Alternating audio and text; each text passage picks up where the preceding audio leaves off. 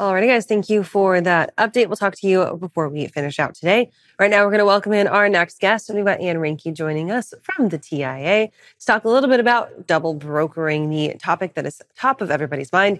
And thank you for being here. Thank you, guys. Good to see you both. Anthony? And jumping into I don't have any audio right now. So and jumping into it, when we're looking at double brokering, a lot of the times ownership can really be on yourself because it doesn't seem like there's a lot of folks to hold you accountable. When we're looking at double brokering, what can be done from your own perspective and really educating yourself in order to really be ahead of the curve? You're exactly right. And you all have been covering this, and we have been like holy rollers on the issue. And we've established a fraud task force because we have some really smart people who are members of TIA. And we really have three objectives. One is, what can we do from a regulatory or legal perspective, right? So you may have seen that we signed on to a letter petitioning the Department of Transportation to start a fraud task force. So what does that look like? We want to get the regulators engaged because to date, they really haven't been. And then what can you do from an education perspective? So we have started a fraud course that's free for our members that really establishes, red flags that you need to know. And then finally, what can we do from a data perspective? We have a lot of smart members who have a lot of great data. Can we combine that data, anonymize it, aggregate it, and determine exactly what the financial and other time impact that fraud has on our industry and on the general public? I think that this is awesome because it puts a lot of the onus back on the 3PL industry itself. You guys are kind of saying, hey, you know what? If the federal regulators aren't going to do anything to punish it or truly criminalize double brokering, then we're going to take it into our own hands and make sure that it gets cut off at the source, that it becomes preventable instead of a reactionary way to treat it, right? And when we're talking about now a fraud course like this, that comes with a lot of continuing education. Brokers who've been in the industry for years and years and years can use a new or refresher on what to do to avoid these tips. And the new brokers who enter the space every single day absolutely need to enter with a knowledge of what double brokering looks like. Can you talk about who can really benefit from this, if it is that day one broker or the legacy broker who's been here for decades? Well, here's the sad part of the reality of fraud is that the criminals, the fraudsters, the bad actors are sophisticated and are constantly adapting. And so to your point, yeah, we have some folks who've been around the industry and understand and have seen almost everything, except for the fact that we have fraudulent schemes that are new and unheard of that our old guys are getting introduced to, in addition to the new folks. So we're not only are we doing this fraud course, but we're thinking of adding it on to the other courses that we have, because quite frankly, the digitization of freight is a wonderful, wonderful development, but it also provides so much easy fodder for bad actors to infiltrate our systems. And it definitely seems like as technology continues to advance, so does the technology for the criminals as well. So always looking to trying to stay one step ahead of them is difficult. When we're looking at really moving forward, we're of course in a tough freight time for many people. When we're looking at double brokering, do we see this now really kind of being top of mind just because it's so hard to really continue to build or even maintain any margins right now?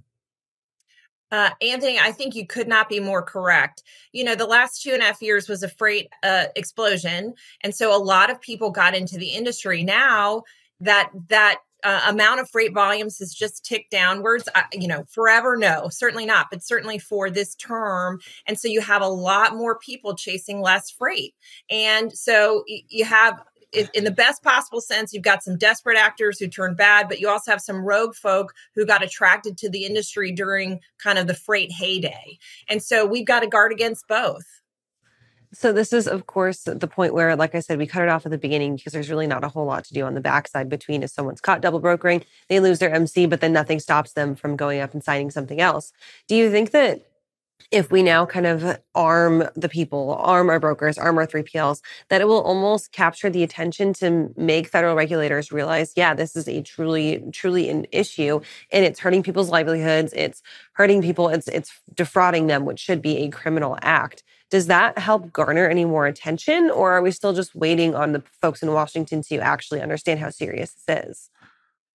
Yeah, I don't think there's a lack of appreciation for how serious it is. At least I hope not, because we've gone in there, and I know, our other kind of partners like OIDA and others have gone in to talk about how incredibly impactful this is and how it hurts people in the industry.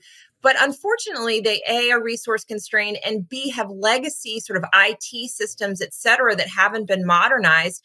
And so it's almost like they're incapable of helping us cut it off at the pass. I mean, if you have people who are registering for hundreds of MC numbers, and I'm sure you've seen that all over, LinkedIn and other social media, there's a problem there. And if they're using a UPS store in order to establish their principal place of business, and that's not sending up a red flag to our regulators, well, that's a problem too. So we're hopeful that they can, they have provided more resources in recent legislation. Perhaps they can turn that to really modernizing their systems. And in the meantime, we're going to use whatever tools we have at our disposal to try to head it off at the pass.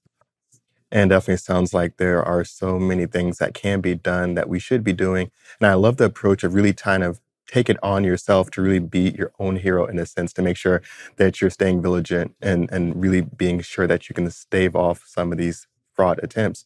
We're looking at double brokering, and of course, it's still going to be, as you said, a problem during downtimes and uptimes.